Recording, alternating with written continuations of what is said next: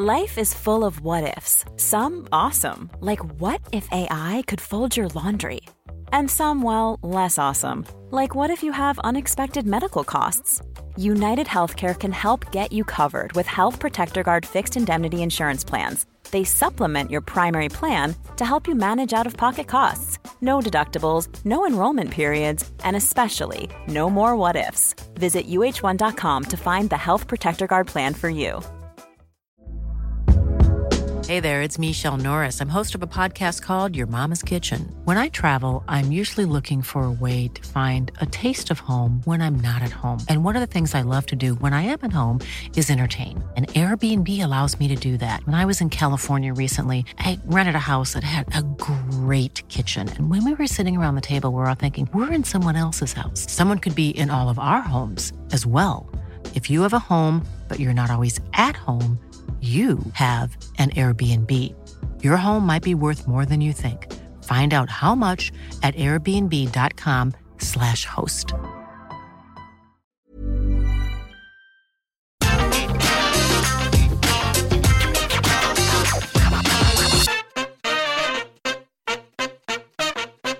Hello and welcome to the AEW Rampage review. I'm Adam Wilborn from What Culture, joined by the Dudley Boys of What Culture, Michael Hamper, Michael Sidgwick, here to review everything that happened on Friday night's episode of Rampage. But before we get into it, if you're a fan of this sort of thing, make sure you subscribe to What Culture Wrestling on either iTunes, Spotify, wherever you get your podcasts from, for daily wrestling podcasts where we not only review AEW Rampage, but also AEW Dynamite, Raw, SmackDown, NXT 2.0 pay-per-views. We have interviews, roundtable discussions, and a roundup of the week complete with a bloody good quiz, of course, on Wrestle Culture. As I said, though, joined by Hamlet and Sidgwick to review AEW Rampage. Hopefully not the first of many 2-hour rampages. Well, I think this is where I'm at with this episode of Rampage. Like, I don't think I've seen as mixed reviews for an AEW show since the company's inception. And if you think about how it's, the epicenter of wrestling discourse, and how everyone's got an opinion on virtually every single minute of the show because it's new, they came out big dick swinging about how they're going to change the world and all the rest of it. This might be the most wildly divided reaction I've seen to a single show they've done. And yet there wasn't that much reaction to it either. I saw the discourse. From what I saw a lot of mixed reports, and I'm firmly in the middle of them thinking, like, some people said it was better than Dynamite Grand Slam, and I'm thinking, what? No, it wasn't. Other people are thinking it was actively rubbish, and I'm thinking, no, it wasn't. My prevailing feeling watching this was, by the third hour, which I had to watch it staggered over the weekend, just a Saturday morning when I've got the kids all day the next day, I'm simply not doing it. Like, I have to stagger a 2-hour Rampage if, in fact, they're going to do future specials. And my prevailing notion watching this is 3 hours of AEW TV, irrespective of how good it is more than enough for me. And I've just got a little bit terrified about the future. Yeah, Hamlet, you've sort of alluded to this. I had a great time for the first part of Rampage. I think maybe if this had been difficult, because obviously the way it would have been structured would have been weird, because they normally have like a big match and then a bit of a shorter, lower match and then another big match. But I had a great time if it had stopped at the 1 hour mark. And then certainly in the main event, it felt that this had been an audience that had watched, 5 hours of wrestling by the end of it all. What did you think, Hamlet? Yeah, like much the same. I was quite taken, I guess, with the amount of like wildly divergent conversation on the quality of this episode of Rampage. I'm going to extrapolate further on some thoughts in an article called Why AEW Rampage Hasn't Quite Worked Yet, coming soon to whatculture.com/WWE. And this episode solidified something that I'd been feeling. And I put it down more to the 2 hours than the overall quality of the show, which we'll get into, I guess, like piece by piece. But the biggest problem, the simplest way I could think to sort of arrive at this point, was that with this Rampage, especially, but with other ones, I am starting to feel after it, or as it's heading to its conclusion, that I have had enough AEW for the week. And I never once felt that with Dynamite. Thus, the reason for Rampage existed. Thus, the thirst for that third hour existed. Even a bad Dynamite will be like, well, that's fine. We'll brush that one off because there's another one coming next week. We go again. We go again. This does not slip. And luckily, AEW aren't Steven Gerrard. Like, this is like they would recover it. More than once in a Rampage's relatively short lifespan, I've come to the end of the broadcast and I've been like, I've kind of had my fill of AEW. And that is the last thing this company needs, because they kind of mastered something that seemed impossible in the content super service era, which is people wanting more of your product.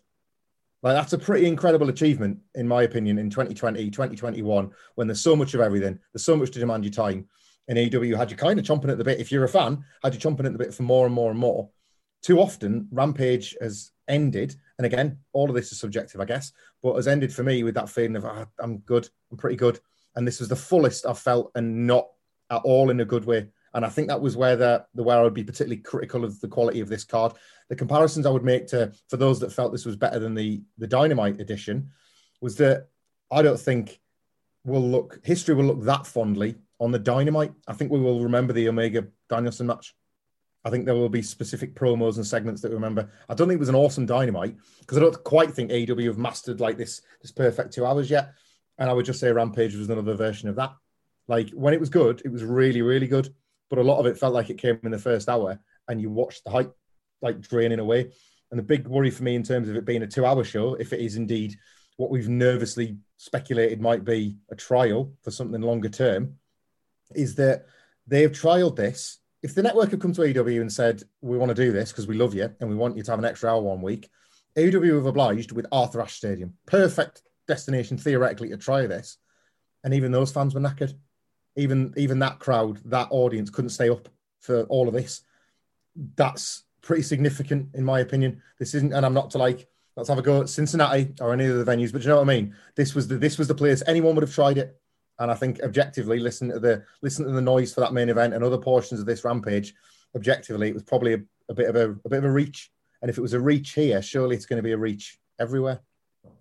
Yeah, that pint bet of yours with Andy, I'm worried about that. You're going to win it. I don't want to win it. Yeah, I was going to say you're going to regret that pint more than, I don't know, Bender on a Thursday night or something. Right, let's talk about this show and talk about the opening match. CM Punk versus Powerhouse Hobbs. Now, I hadn't actually seen this match until Monday night. I've got my days all confused. I've been very busy with Extreme Rules and that sort of thing. The only bit I'd seen was a very short GIF or video clip shared by one Michael Sidgwick that got me very giddy, which we will get to in due course. I really enjoyed also having Taz and Ricky Starks teaming up to just poo-poo everything that CM Punk did in this match and put over Powerhouse Hobbs. And also the dichotomy between whenever Powerhouse Hobbs made a mistake or, slightly buggered up against CM Punk in terms of just letting him recover too much, Taz like being like, damn, oh no. Instead of being like, what the f- you doing, Brian? You prick, on commentary when Brian Cage had that match a while back. Anyway, so Punk immediately drop kicks Hobbs to start us off, but Hobbs immediately fights back, punches, kicks, rake to the face. Punk immediately goes to the GTS, but Hook jumps up on the ring apron, distracts Punk, and that allows Hobbs to escape and nail him with a crossbody for a near fall. Later on, Punk slides out of a suplex, goes for an O'Connor roll, gets a near fall off that, and Hobbs responds again by just using his entire body as a weapon and hitting him with a pounce. We come back from the break, and Hobbs has got Punk in a bear hug. He eventually breaks out of it, catches Hobbs with a leg lariat, swinging neck breaker, recovers, hits the charging knee in the corner, hits a short arm clothesline, and then does the classic top rope Randy Savage elbow drop for a near fall to get a new bap, like what the sign said that you could see from this amazing crowd in New York City. He goes for the GTS. Hobbs counters it, and then this is the moment that you and I have subsequently talked about, and the moment you shared, where he just sort of pulls Punk in out of nowhere to hit him with a brilliant spine buster. Excellent sell from CM Punk in amongst all this. Hobbs jumps up to the middle rope, does the whole GTS taunt, but then Punk recovers, forearms. He goes for a Hurricane Rana off the top. Something goes horribly wrong. I'm sure you'll talk about it. Hobbs tries to block it. Punk eventually does hit it, but both guys seem to fall right on their heads in amongst all this.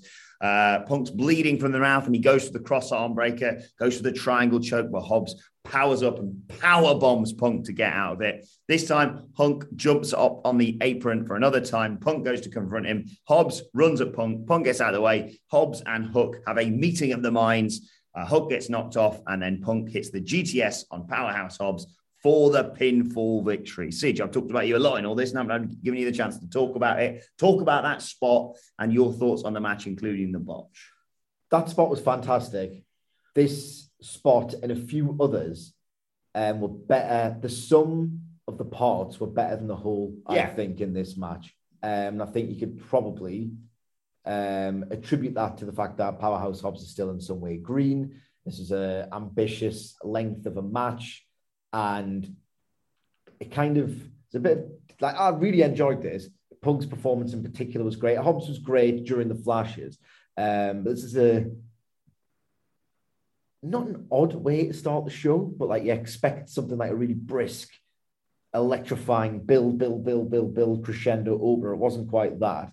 But that spot was magnificent. Like, it looked for all the world that Punk was not cooperating as Powerhouse Hobbs' dance partner. And it didn't look like Hobbs, who does a very good job of being reckless, even though the vast majority of the time he isn't. He does such a good job of selling this spot that I just fell in love with it. If you wanted to just pick someone up and throw them to the ground, like, I've seen bad wrestling, and I've seen bad spine busters, I've seen reckless spine busters. It's just so perfectly performed. The block was amazing. It was one small fluid motion. And when he picks up that spine buster, CM Punk's head moves about a bit. It's the best way I can describe it. His head kind of moves about a bit, as if under the immense power of Powerhouse Hobbs, his spine is just turned into jelly, and he's just turned into an invertebrate just at the complete will of Will Hobbs. I'm not trying to do this much wordplay, it's just happening. That spot was great. The story of the match was sort of David and Goliath. Everyone's seen it, and they did it mostly very well. I enjoyed it for what it didn't do as much as what it did do, where Punk didn't like, oh, you bloody heavy this one, I can't do the GTS, my bloody back's gone. They didn't do a cliched version of a David versus Goliath match, but then the template is so rigid that you can't do too much else with it. CM Punk has that early period of Christian Cage where he's still breathing a bit, sweating a bit more than you expect. Bit of grey in the beard. But then give him 4 or 5 matches and he has the Omega match. When CM Punk has the Rampage Omega match that Christian Cage did, it's going to be absolutely phenomenal because of the little details he's putting into his work. Like when we were talking about the Darby Allin match, just scraping the back of his head against Darby Allin's teeth to get a snapmare. Wonderful. Looking like he'd had no spine from the spine buster. Immense. When he gets the right opponent and he gets his own individual form, it's going to be incredible. And I love the little path that he's paving to get there. One last point before I throw over to Hamflet, and I said this on Twitter, the mega fans will forgive me. CM Punk wearing the long tights looked like, to my genuine displeasure, he looked like a wrestler doing a comeback. CM Punk in trunks looks like a pro wrestling superstar. Like, gear makes all the difference. Hamflet, here's a segue for you. Do you maintain now that the long tights were a mistake? I like them. And I like the kind of that new chapter thing that I think he was going for. But I like just as much people's joy and that rationale for the trunks coming back. Like hearing that, I like that just as much. And I'm so, like, I put it online, like, when will this euphoria around him die down? Like, if that has just increased or enhanced that furthermore, then it wasn't the hill I was prepared to die on. Do you know what I mean? And clearly it wasn't one for him either, which is cool. Like, he is the listening wrestler in the listening wrestling company. So great. CM Punk is doubling, trebling, quadrupling everyone's investment in him, because everything he does, you have to watch 2, 3, 4 times. Like, it's just that good. The promos, which we always knew he could have been away 107 years and his promos would have still been awesome. But the promos are just the sort of things because of the reactions, because of the points he makes and the way he delivers them, the things that just deserve rewatch. And you like look forward to experiencing the thrill all over again. He's had 2 matches, and how rewarding are these 2 matches so far to just watch more than once for the details, for the thought that's been put in, not just to how CM Punk is going to put over just how hard this is, how hard this wrestling job is, not least when you haven't done it for 7 years against today's best or today's brightest in the case of Darby Allin and Powerhouse Hobbs. So there's all these details, and you're going to get tons of these in CM Punk's matches. But the story is the story never ever betrays the individual match. The story being CM Punk's path to finding himself again, to being at a level where, because what he isn't is Bryan Danielson. Bryan Danielson can step into AEW and go nose to nose with Kenny Omega and take him to a 30-minute draw. CM Punk is not that guy. So every single one of these matches contributes to him becoming that guy again. And that's why all these matches are going to be so rewarding. On Wednesday's Dynamite, he screamed down the lens, Hobbs, Team Taz, and CM Punk's the smartest guy in the room, even if physically he's not quite yet up to much. So he draws Hook in with that middle finger early doors because he's felt what it's like to get trucked by Powerhouse Hobbs. And then what happens? Powerhouse Hobbs trucks Hook. So he's just dismantled Team Taz by himself because he's wise to all of this. And that's what he's going to need to do. It doesn't scan as sneaky. It's just wily. It's just veteran instincts. And yeah, the point about which I think is really important, because I'd even pitched on podcasts, Hobbs is probably the perfect opponent for Punk to reintroduce the Anaconda Vice. AEW wrestlers benefit a lot from having multiple ways to win a match. And I thought Hobbs' size, the whole point of this is going to be when he taps him out and he's like, I've got this too.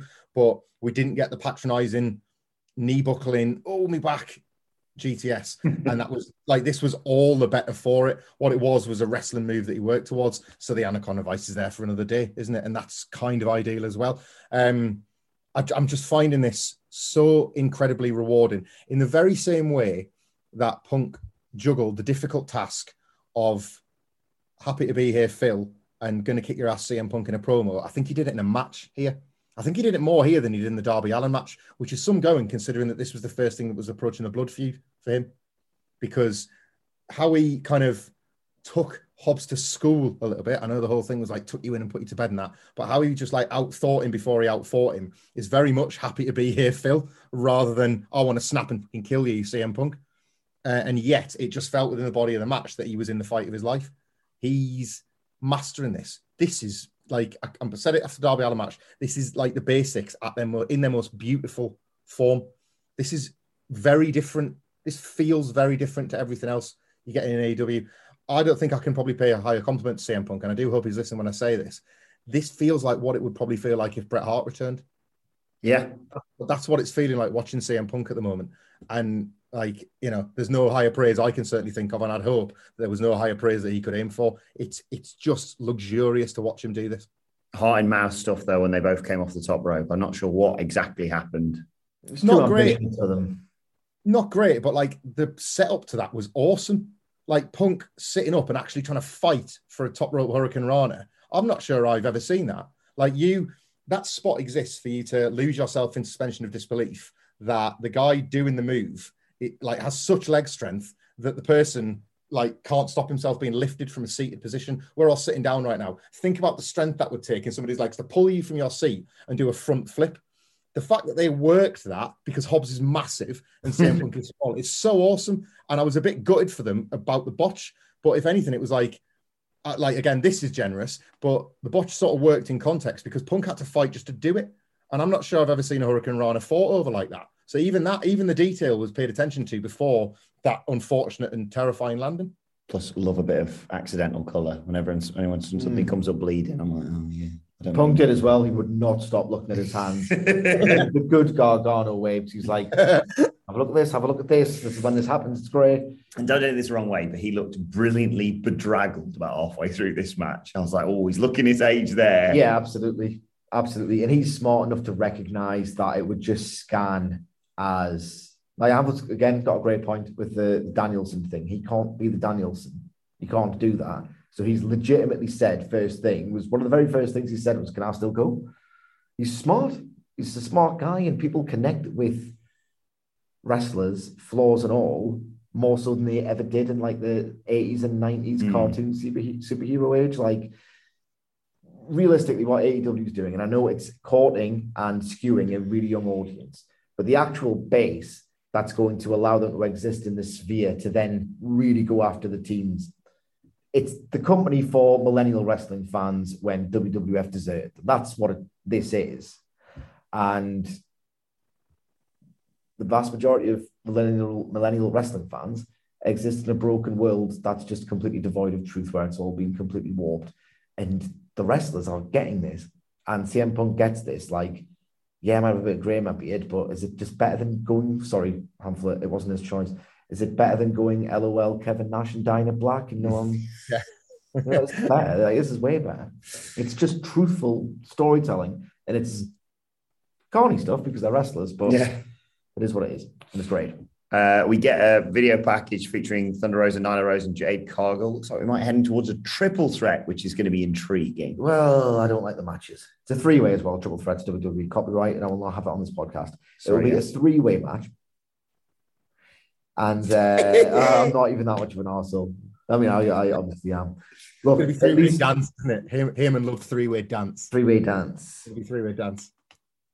Like, at least they've booked a storyline that justifies what has so often been, the two people that you've seen wrestle every week. That's getting boring now.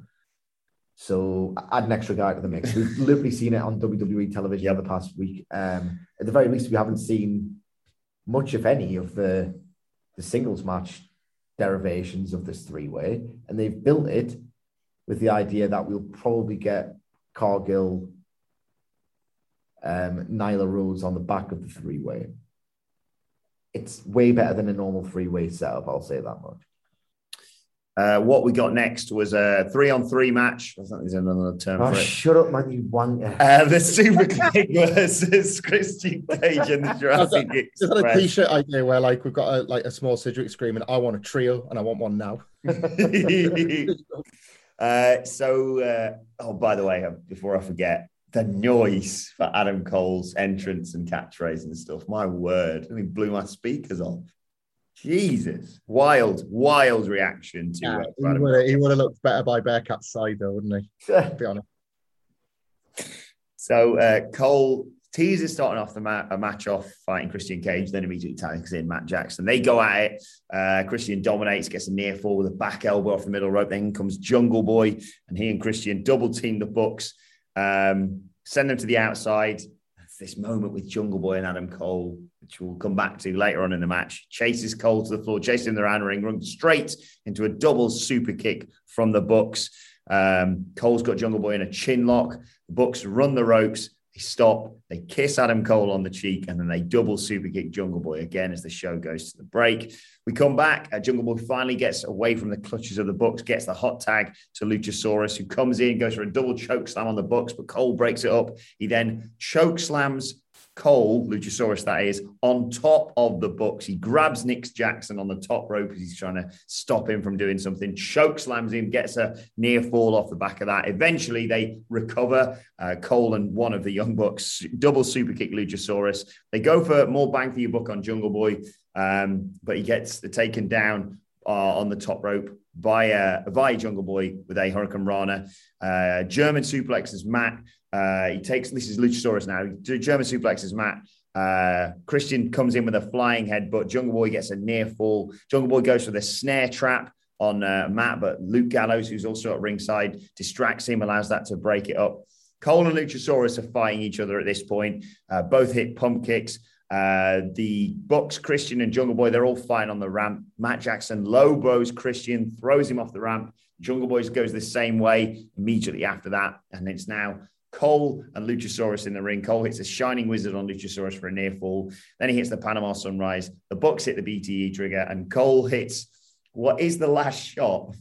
But they got Excalibur on commentary, and he goes, Adam Cole there hits his move.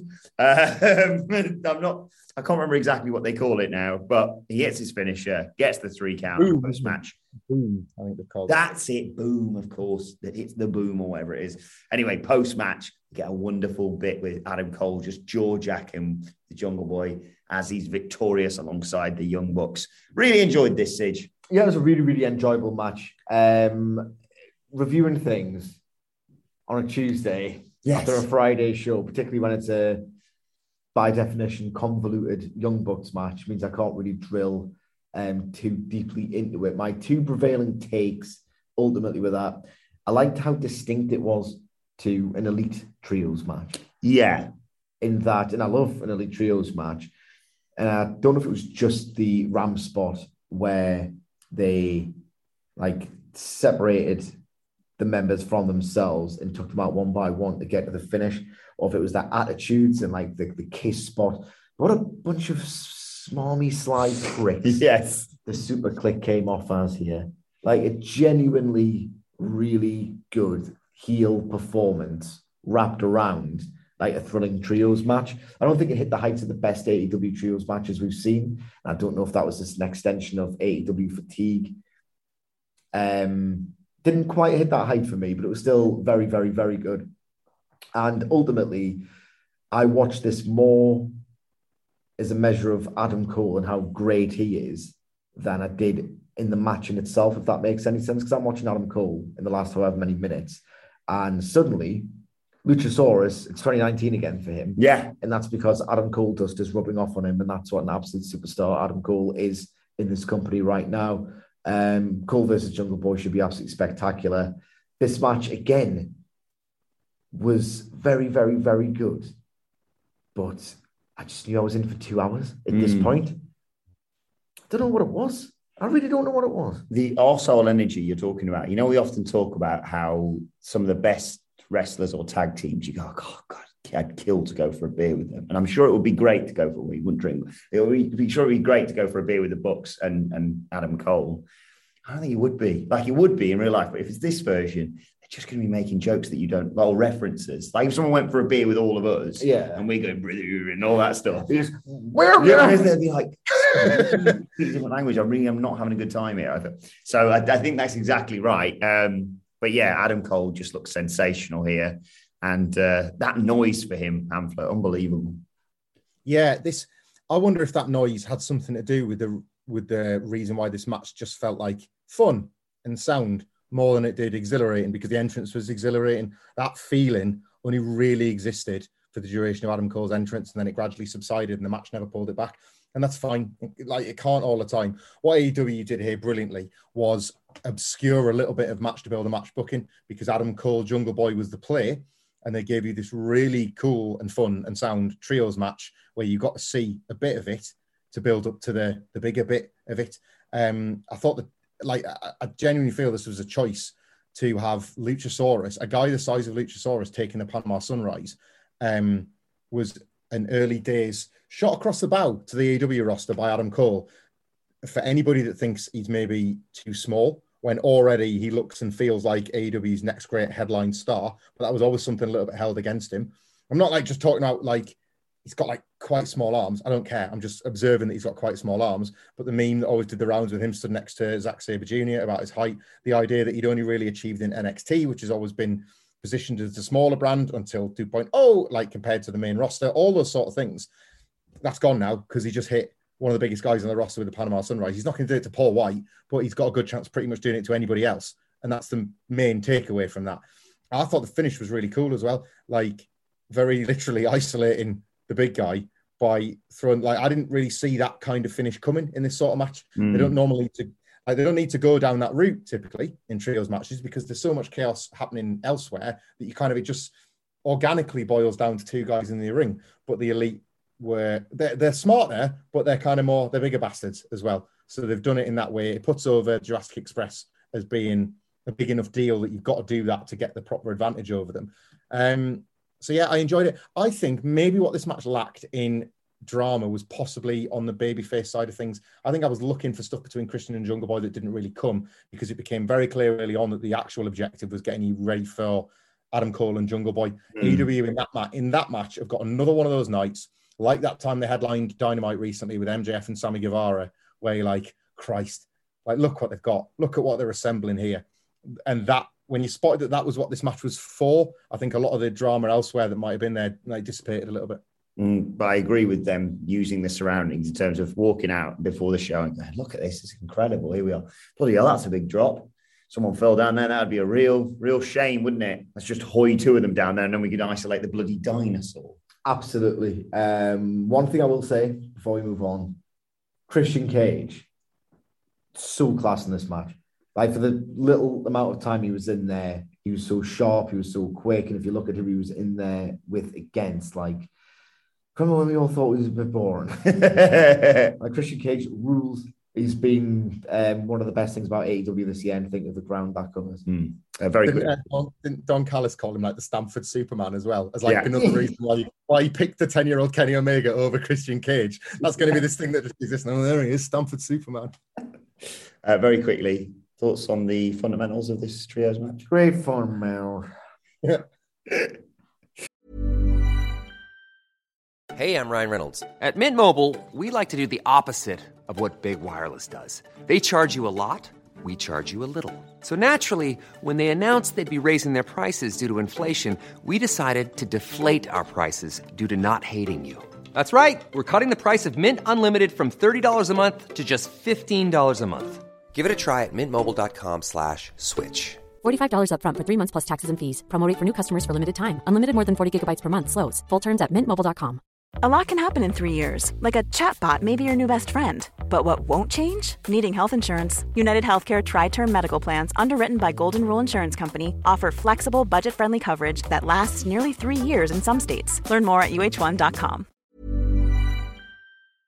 Before we go any further, though, this show is sponsored by BetterHelp. Now, we all carry around different stressors. They can be big life worries or just, little things like your favorite wrestler not being used properly. The thing is, when we keep them bottled up, it really can start to affect us negatively.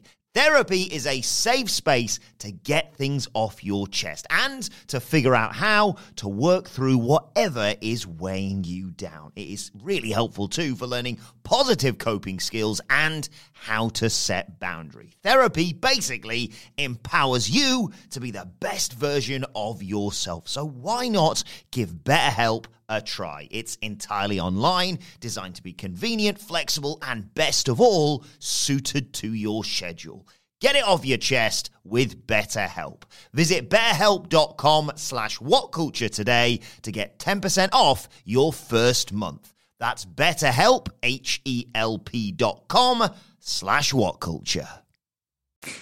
Next was Chris Jericho and Jake Hager versus the Men of the Year, flanked, of course, by Dan Lambert and Ricky Starks shooting on Judas, saying it's all about Chris Jericho turning on the fans, and they couldn't care less because they were all singing along.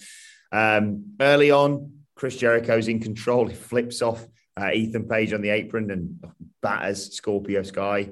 And Jake Hager comes in, dominates, but then falls victim to a jawbreaker. Page manages to get in, hip tossed by Jake Hager, and Hager hits a belly-to-belly suplex for a near fall. And Jericho comes in off the back of that. Page damn near kicks his head off. So later on, Jericho and Scorpio Sky come in, and Jericho hits a springboard drop kick as he's running the ropes to knock Page off the apron, and then drops Sky with a fist off the top rope and gets a near fall off the back of a lion salt. Hager comes in, huge Beal, Hager bomb, near fall, gets the ankle lock on Scorpio Sky. Jericho puts Page in the walls of Jericho, and that's the conclusion to the first hour of Rampage. When we come back, Dan Lambert's got up on the apron. He's distracting the babyfaces. He breaks up the submission. Hager runs the ropes in the midst of all this. Lambert trips him. Sky rolls up Jake Hager to get the small package victory. Post-match, the babyfaces jump the Men of the Year and beat him down. They're furious. Jake Hager in particular is furious just because they want to get their hands on this damn Dan Lambert. But out come the members of American Top Team. You've got Junior Dos Santos. You've got Andre Orlovsky. You've got Paige Van Zandt and her boyfriend. You've got this whole roster of terrifying MMA killers. And on top of that, you've got Jorge Masvidal dressing as only he can. The numbers game obviously means that they can just dominate and beat down Chris Jericho and Jake Hager. Paige Van Zandt just keeps punching Chris Jericho in the gut with the brass knucks. And then Jorge Masvidal with a callback to his fight with Ben Askren that trended everywhere. That running knee after 5 seconds in that classic UFC bout. He recreates that and does it to Chris Jericho, busts him open. I really enjoyed that as a conclusion to all this. But what did you think of the whole thing, Michael Hamflett? I don't know. I think I want to do them at the end first, because I've been pretty critical of the MMA guys' stuff being better on paper than it is in practice. Like, a lot of them don't really look like they know how to stand out there, and that's fine because they're not trained wrestlers, they're fighters. And yet, at the very, very end, I thought they got this bang right. I thought Paige's punches into Masvidal's running knee was super effective. For the first time, they looked like a serious threat. I bought them as a danger to the guys that fake fight, you know? So, like, at long last, that element of this story is effective. So, like, kudos to Chris Jericho for being willing to sell a running knee from a guy that isn't trained to pull. Like, you know, like a charging attack from a guy that isn't trained to pull his punches. Like, I think that's like quite brave on Chris Jericho's part. And I thought that whole thing came across really effective. And I thought it looked good enough. And I was on the hook at least to see Chris Jericho have this novelty popcorn fight with somebody as a bit of basically the good example of Paul White versus QT Marshall. If you want to put that on a pay-per-view with something a little bit different in between the stuff I actually want to watch, great. Like, that's what you do. You do something a little bit daft and a little bit circusy, and that'll give everybody a chance to calm down so they heat it up for the next match. Like, far better than what they were trying to do with White and Marshall in terms of how you use your television time, because it's probably going to be hot for it. The match was so pedestrian, and I'm going to be nice to Chris Jericho again, with the exception of Chris Jericho, who I thought really put a shift in to try and get, like, the Men of the Year over.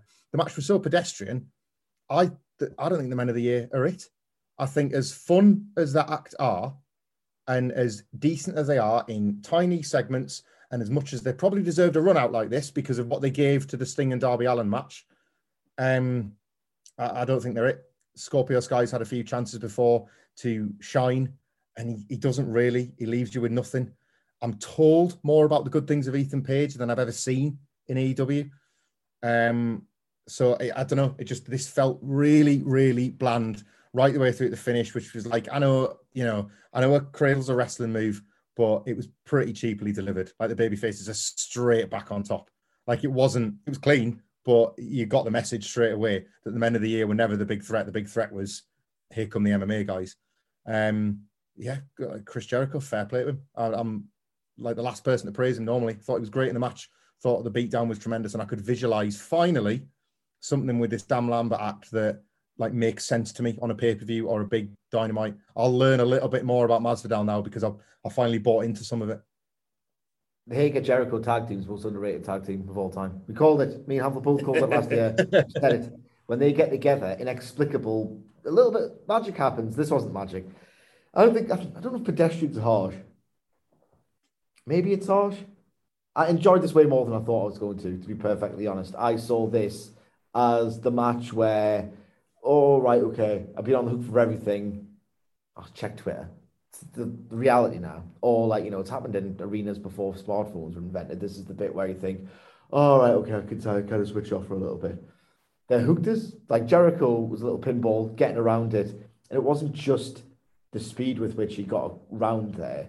Like, he's got that massive frame, that frame on him these days. So, it's always a little bit more inexplicable when he gets himself about. Yeah. It always looks like it really hurts. Like, he's always wrestled, like, not the most spectacular junior, but a junior.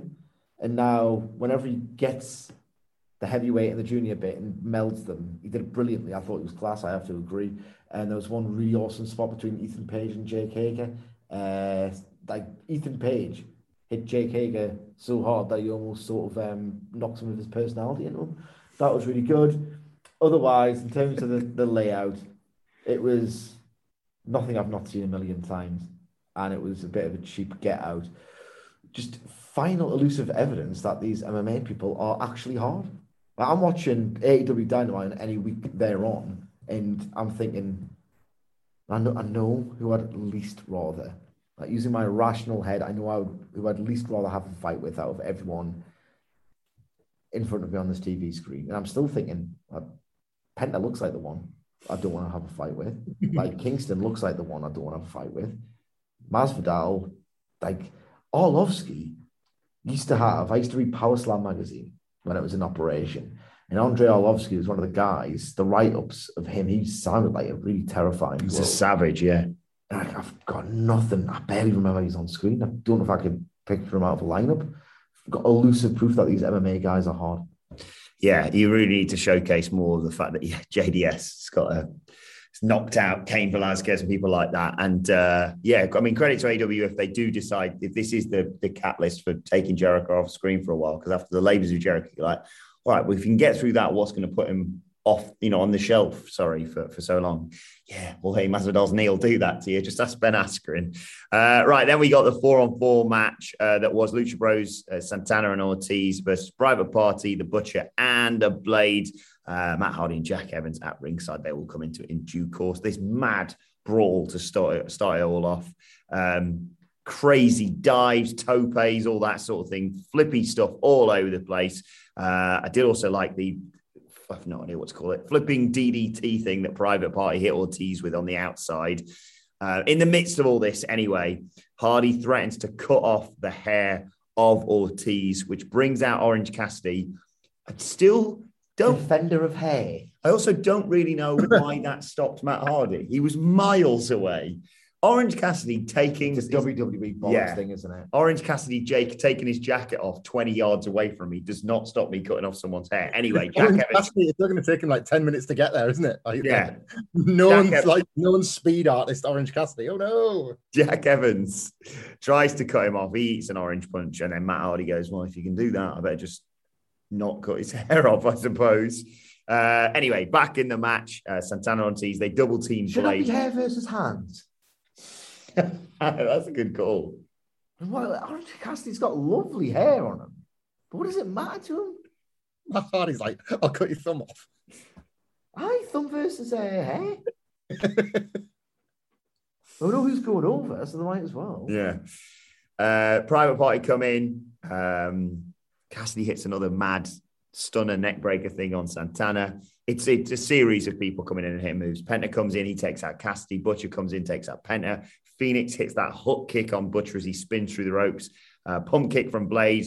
Blade hits a flying clothesline. Both guys are down, basically. Quinn goes for the shooting star press on Santana. Santana dodges it. Lucha Bros hit the fear factor on him. And then Santana and Ortiz hit the street sweeper. And Santana pins him 1, 2, 3. Post-match, yes, we get the announcement from Matt Hardy with an interview with Tony Schiavone that he's going to challenge Orange Cassidy to a hair versus hair match. It's going to be Orange Cassidy versus Jack Evans. And he says, you better win, Jack. And Jack Evans isn't happy. So like you say, as much as we're like, oh, that's crap, but at least, Matt Hardy's sacrificing himself for the cause. He's going to shave his head. Now that's not even happening, but we'll talk about that in a second. Your thoughts on the match first, Sige?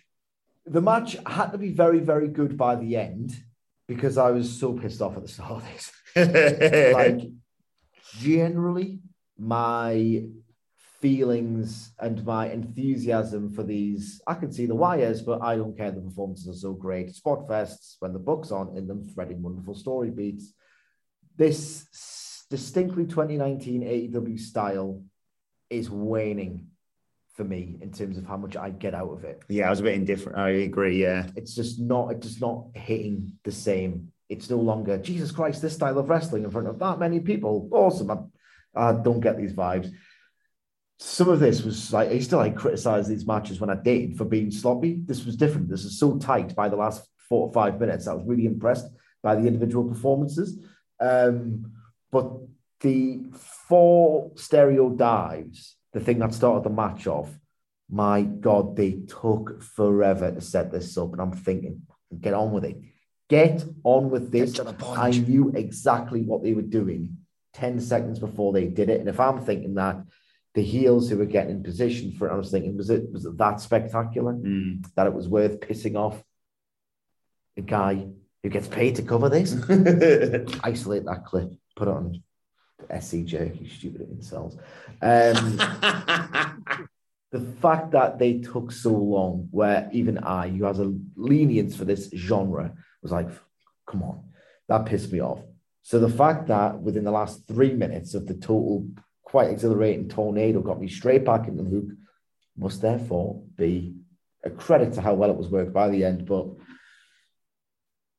on a broader sense, this is just one match and you might not remember it in 2 or 3 months or whatever.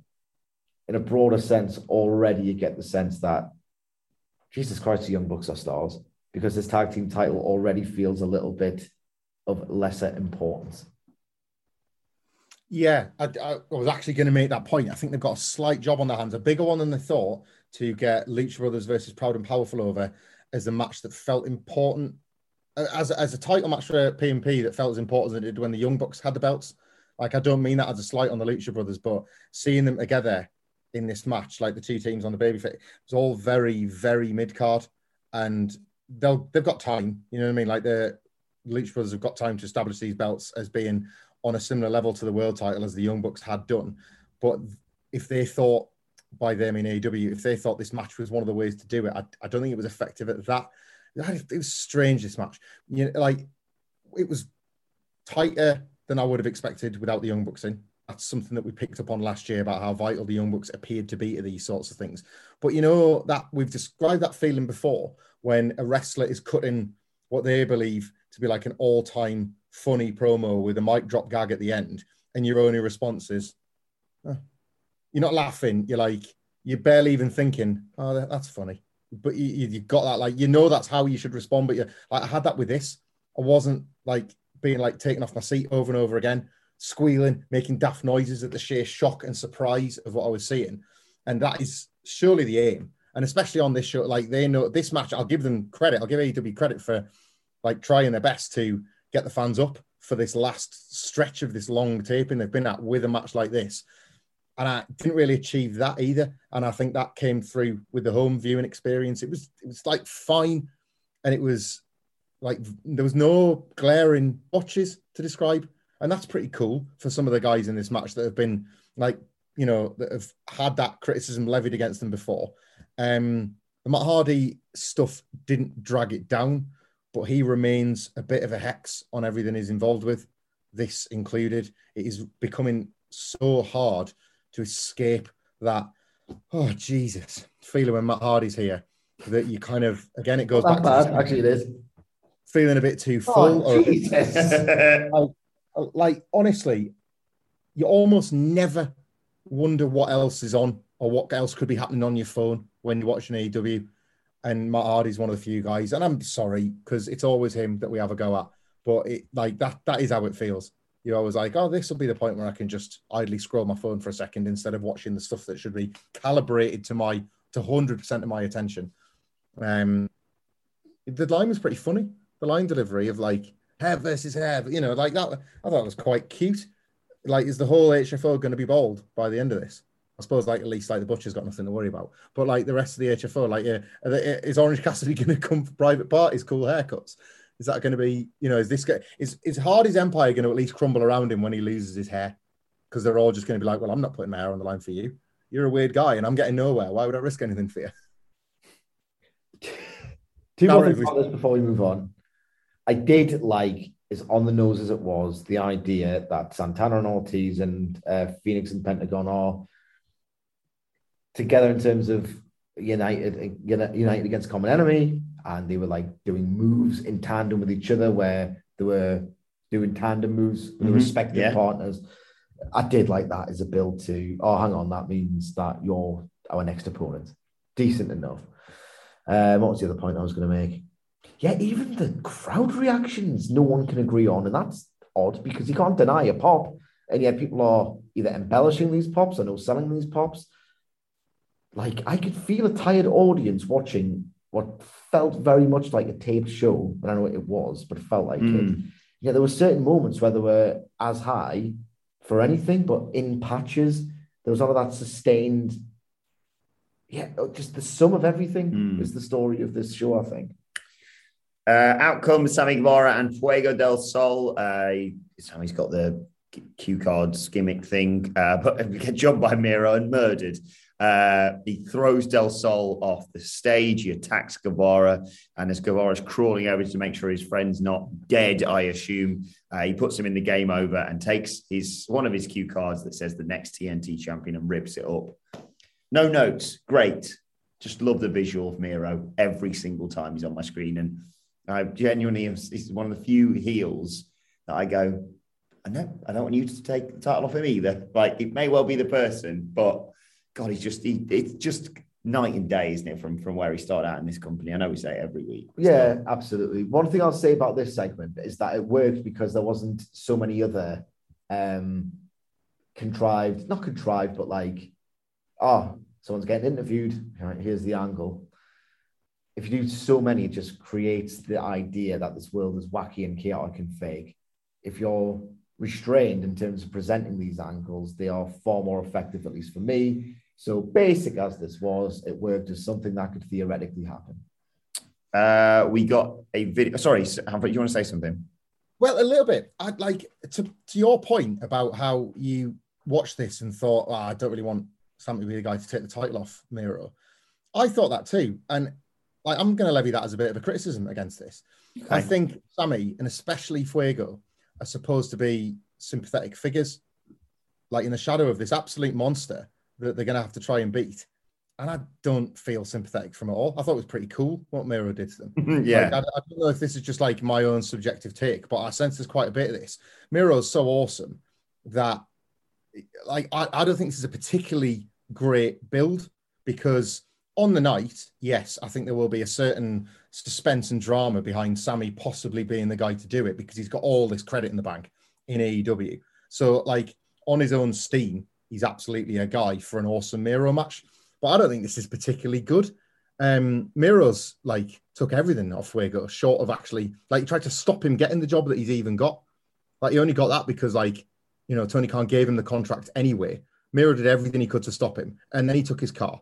And, you know, he could just break him in half anytime he wanted. And I'm not feeling this sort of, go on, get him. You can get him this time. If anything, Miro's spotting that, oh, Christ, we've already had somebody get thrown off a stage a couple of matches ago. I better do it even harder. I was like, I kind of admired that as well. Well, I can use Fuego's body to make mine look even more impactful than the ones the Elite did to Christian and Jungle Boy earlier on. I was like, you really are the best. I'm not getting any of the energy I had behind Eddie Kingston beating Miro. And I think that's the intent of this. And I think in that sense, it's failed a little bit. Like, Sammy Guevara's looked like a babyface world champion elect at certain points. And I don't want to see him win the TNT title at all. No, I think that's a fair assessment, although I did really enjoy Team Taz cackling away as he murdered these two goobers. It's really fun. It's really fun to watch. It is. It was really fun to watch. I really enjoyed Team Taz, now that you bring that up. I really enjoyed Team Taz during this segment. I can't believe I'm slandering Taz and Ricky Starks on a podcast. I'm very sorry about this. They didn't really work for me at all during the CM Punk Hobbs match, you know. Their earnest fear on behalf of Hobbs, I know what they were doing, and it was the right thing to do to put Punk over as this guy and this veteran master. But I just think I wish they were like more. They're more entertaining when they're trash talking. They should just do way more trash talk than selling. I thought their tone was very weird. No, I get where you're coming from with that. We get a video package with Andrade El Idolo. He explained why Chavo didn't need his help. He didn't want him interfering. And now, you know, his associate knows not to get involved. And he challenges Pac again, this time without Chavo. So Pac won't have an excuse for losing. Next up was Anna Jay versus Penelope Ford. Skip. Oh, did I say that out loud? Sorry. Because it was exactly the same match as when Anna Jay fought the Bunny. One of them comes down, distracts them, and allows the other one to win. It infuriated me, this match. Jay comes down, attacks Ford, they brawl. Jay eventually gets the advantage, puts her in a sleeper. The Bunny comes down on the ramp. Jay breaks the hold. Ford fights back. We come back from the break. They're slapping each other. Jay goes for the sleeper again. Bunny jumps up, takes the referee, slips Penelope Ford the brass knuckles, and they used to KO Anna Jay and get the victory. Post-match, they beat her down. Out comes Tay Conti to make the save again. And then she gets KO'd by the Brass Knucks. And the only exciting, enjoyable bit, the HFO are stopping anyone from coming out to make a save, i.e. your Orange Cassidy and Chris Statlander. But they are then suddenly flanked by everyone from the Dark Order. You know, there's meant to be this big split going on. Two sides, they've united. They come down, they chase off the HFO. And it looks like we're going to get this big reunion for the Dark Order. But Evil Uno and Stu Grayson, they just can't do it just yet. Was that too harsh, Hamflett? I know you were pulling a face as I was shooting on this match, but I've just got to this point where I was like, I've seen this literally repeated, and we'd say the same for a WWE angle. No, yeah, I wasn't pulling it. I completely agree with you. Like repetitive and like transparently underthought. I feel like we've said this before about this program specifically, but probably about like a number of the women's matches that they're throwing out with this idea that and maybe it'll work for some of the audience, but this idea that the audience will see this and use it or weaponize it or take it as like, right, job done, you know, hands rubbed together, women's division fixed, all that sort of stuff, like transparently underthought. It's always the case of pick one of the lower rung men's angles and compare and contrast with this story and see how much effort you can see is being put into one. And it'll be the similar, or there'll be more on the men. And that continues to be the case here. And as relates to the finish with the Dark Order stuff, we've talked about this on other podcasts. Nothing that has played out in this story has felt remotely big time. And yet, if it is indeed Hangman Page pulling everybody back together, that'll feel enormous. So they're remaining quite a strange period of stasis with this Dark Order thing. I don't think once any of this has resonated in the way that they would have liked, and yet it will when it counts. So that'll sort of be okay. I don't know. Like all of this felt pretty inessential, felt pretty B-show. All the stuff that Rampage isn't supposed to be. At least it was an hour 2, but I sensed that it would have happened in a 1 hour 1 as well. I'm totally unmoved by all of this. Completely unmoved to the point where I'm really starting to wonder. Look, it's not as if it's an awkward thing to talk around when you talk about the upcoming show in Rochester. It's like bad creative isn't necessarily a big disrespectful thing to the legacy of Mr. Brody Lee. Sometimes you just do bad creative, and it's not going to be like necessarily overtly insulting. It's just a bad storyline at the absolutely most imperfect time. But if they were going to do something to honor Brody Lee's legacy in this Rochester Dynamite upcoming, my God, I don't see how this connects. I'm waiting for the master stroke, the penny drop, the wonderful thing that's going to happen. I'm waiting for and I've said this before, I'm waiting for the Arcade Anarchy or the Parkland Up Brawl, this magnificent thing that makes it all better in retrospect, because what are they going to do in Rochester with this? Like a drab tag team feud booked in the most drab of WWE ways with, let's do all the singles matches and then the tag. There's no tag titles. So, I don't know how they're going to honor Mr. Brody Lee in Rochester on this basis. Is that this week? Yeah. I don't have to tie those two things together. I don't think it's disrespectful. I think it's just bad and not ideal. Like, it's not disrespectful at all. I really don't want to be confused with saying that. But at the same time, I'm really hoping for a master stroke here. The match itself, again, like we've seen it's a lot of overacting is going on with the Dark Order Civil War, trying to heat this up as a grudge rivalry between the Bunny and Ford and TJ. Not buying what they're selling at all. In the match, in the angles, the promos, the whatever. No. Right, it's time for the pre-main event interview.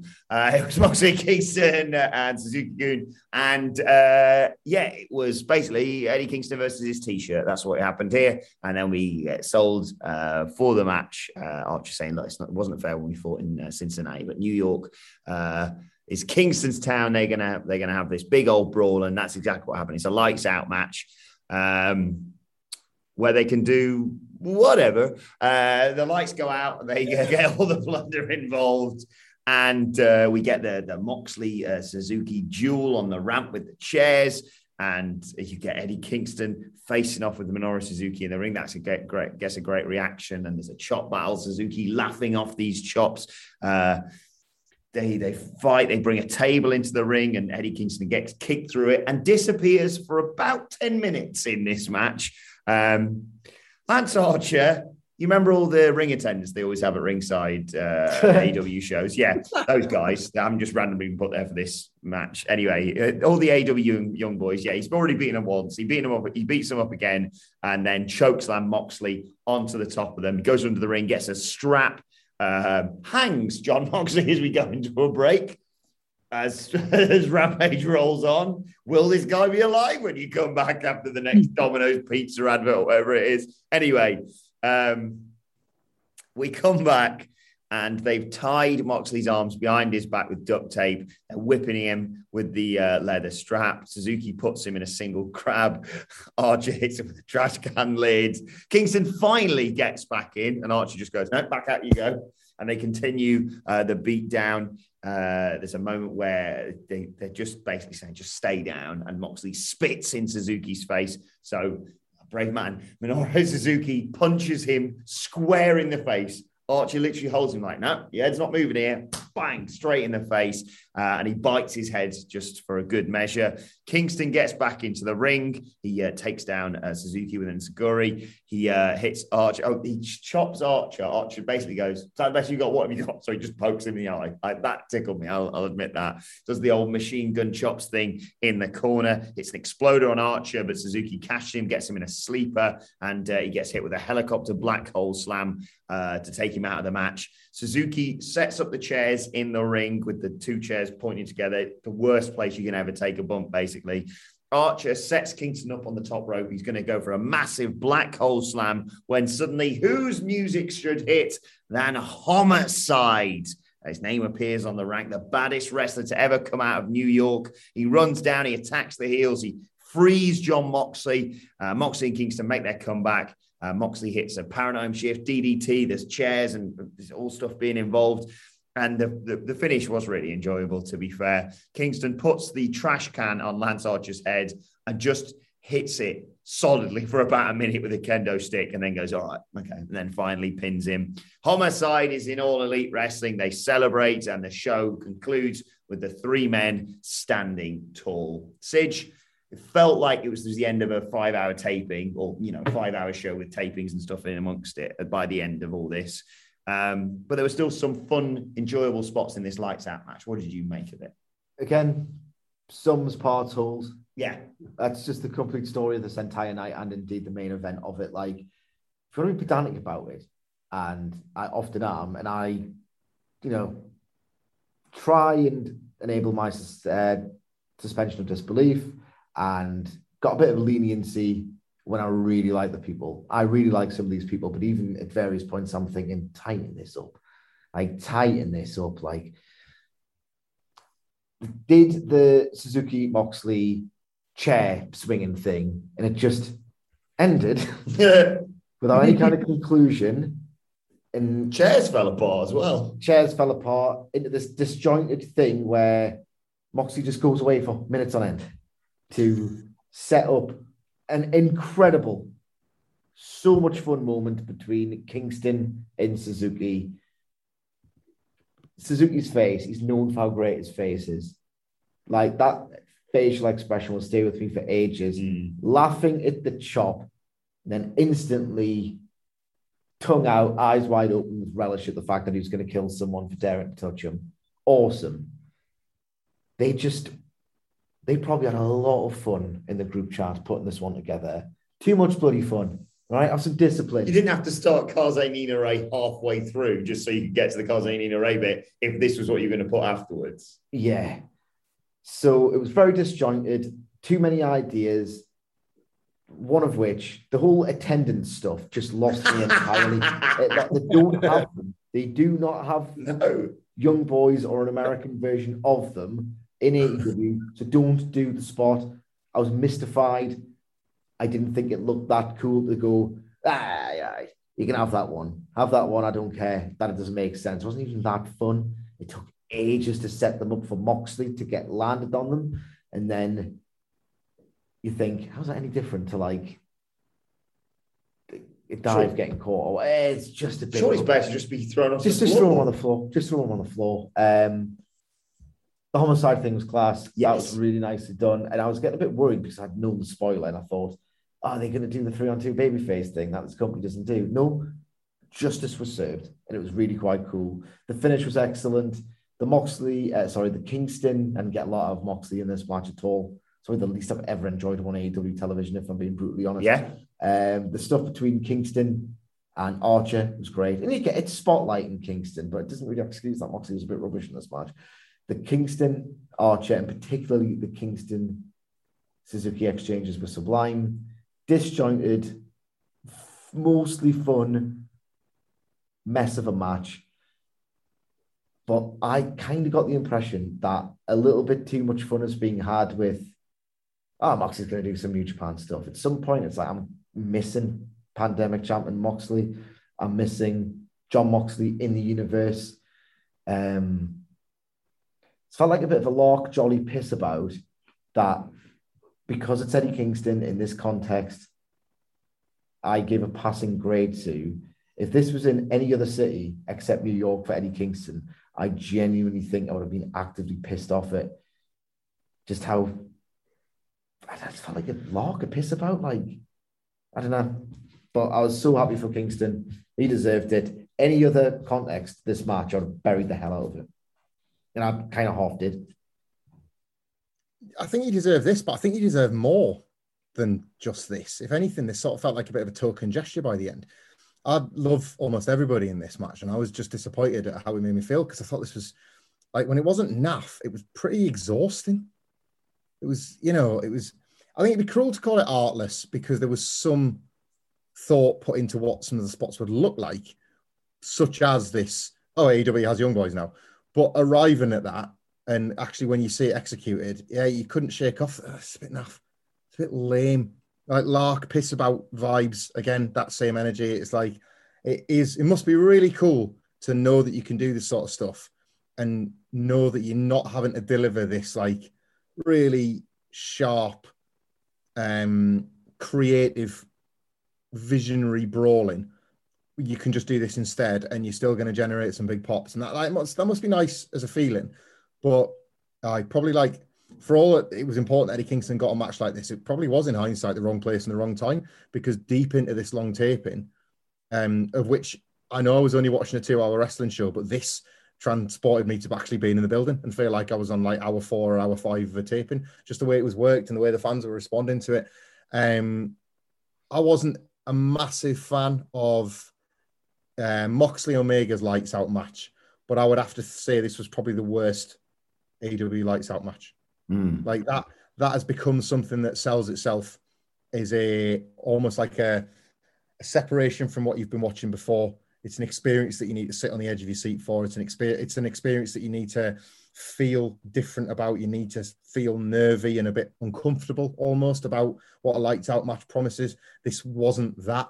This was way more like daft hardcore match. Like, you never once really had that energy. There was never a sense of danger in the air. And considering the men that are involved, like all these matches, the singles, the tag, every combination of these men, it should feel dangerous. It should feel scary and pub car park fight energy. And I didn't get any of that. It was like it could have been fun if you were into it, but I at no point felt like I was really part of the fun. I just felt like I was watching these have it.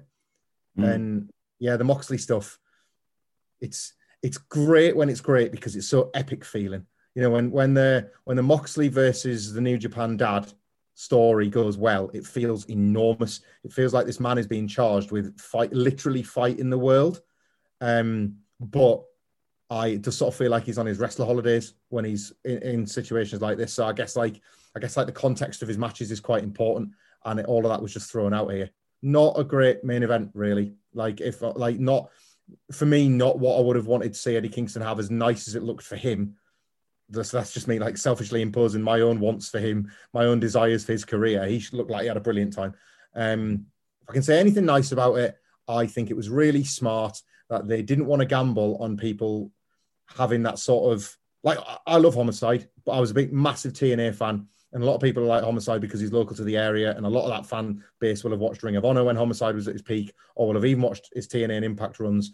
But they didn't want a Luther Butcher and the Blade type debut reaction for Homicide, so they flashed his name up on the screen. Like, you knew everything you needed about Homicide within the first 6 seconds of him appearing in AEW, so that you could receive him as a babyface, that you could see him helping out and you could cheer for him. So I thought that was like smart presentation. They are continuing to learn from their mistakes, but that's not me praising a wrestling match, is it? That's just me praising some good production. Yeah, no, I thought it was a great reaction and a nice touch to have Homicide there.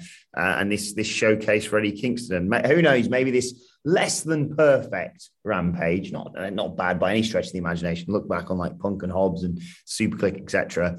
But maybe this is a blessing in disguise in which they'll look at this and go, yeah, we shouldn't do a 2-hour Rampage. So that's what I'm hoping the takeaway from all this is. Yes. Yeah, exactly. Fair point. Well, let us know your thoughts on AEW Rampage Grand Slam on Twitter at WhatCultureWWE. Watch that. You can follow all three of us. You can follow Michael Hamflett at Michael Hamflett. Follow Michael Sidgwick at Sidgwick. Follow me at Adam Wilborn. Follow us all at What Culture WWE, and make sure you subscribe to What Culture Wrestling wherever you get your podcast from for daily wrestling podcasts. Our Raw review is available right now, and our NXT 2.0 preview is going to be available later on today as well. But for now, this has been the AEW Rampage review. My thanks to the Dudley Boys. Thank you for joining us, and we will see you soon. Imagine the softest sheets you've ever felt. Now imagine them getting even softer over time. That's what you'll feel with Boll & Branch's organic cotton sheets. In a recent customer survey, 96% replied that Boll & Branch sheets get softer with every wash. Start getting your best night's sleep in these sheets that get softer and softer for years to come. Try their sheets with a 30-night guarantee. Plus, get 15% off your first order at bollandbranch.com. Code BUTTERY. Exclusions apply. See site for details. Hey, it's Paige DeSorbo from Giggly Squad. High quality fashion without the price tag. Say hello to Quince. I'm snagging high-end essentials like cozy cashmere sweaters, sleek leather jackets, fine jewelry, and so much more. With Quince being 50 to 80% less than similar brands. And they partner with factories that prioritize safe, ethical, and responsible manufacturing. I love that. Luxury quality within reach. Go to quince.com/style to get free shipping and 365-day returns on your next order. Quince.com/style. Planning for your next trip? Elevate your travel style with Quince. Quince has all the jet-setting essentials you'll want for your next getaway, like European linen, premium luggage options, buttery soft Italian leather bags, and so much more. And is all priced at 50 to 80% less than similar brands. Plus, Quince only works with factories that use safe and ethical manufacturing practices. Pack your bags with high-quality essentials you'll be wearing for vacations to come with Quince. Go to quince.com/pack for free shipping and 365-day returns.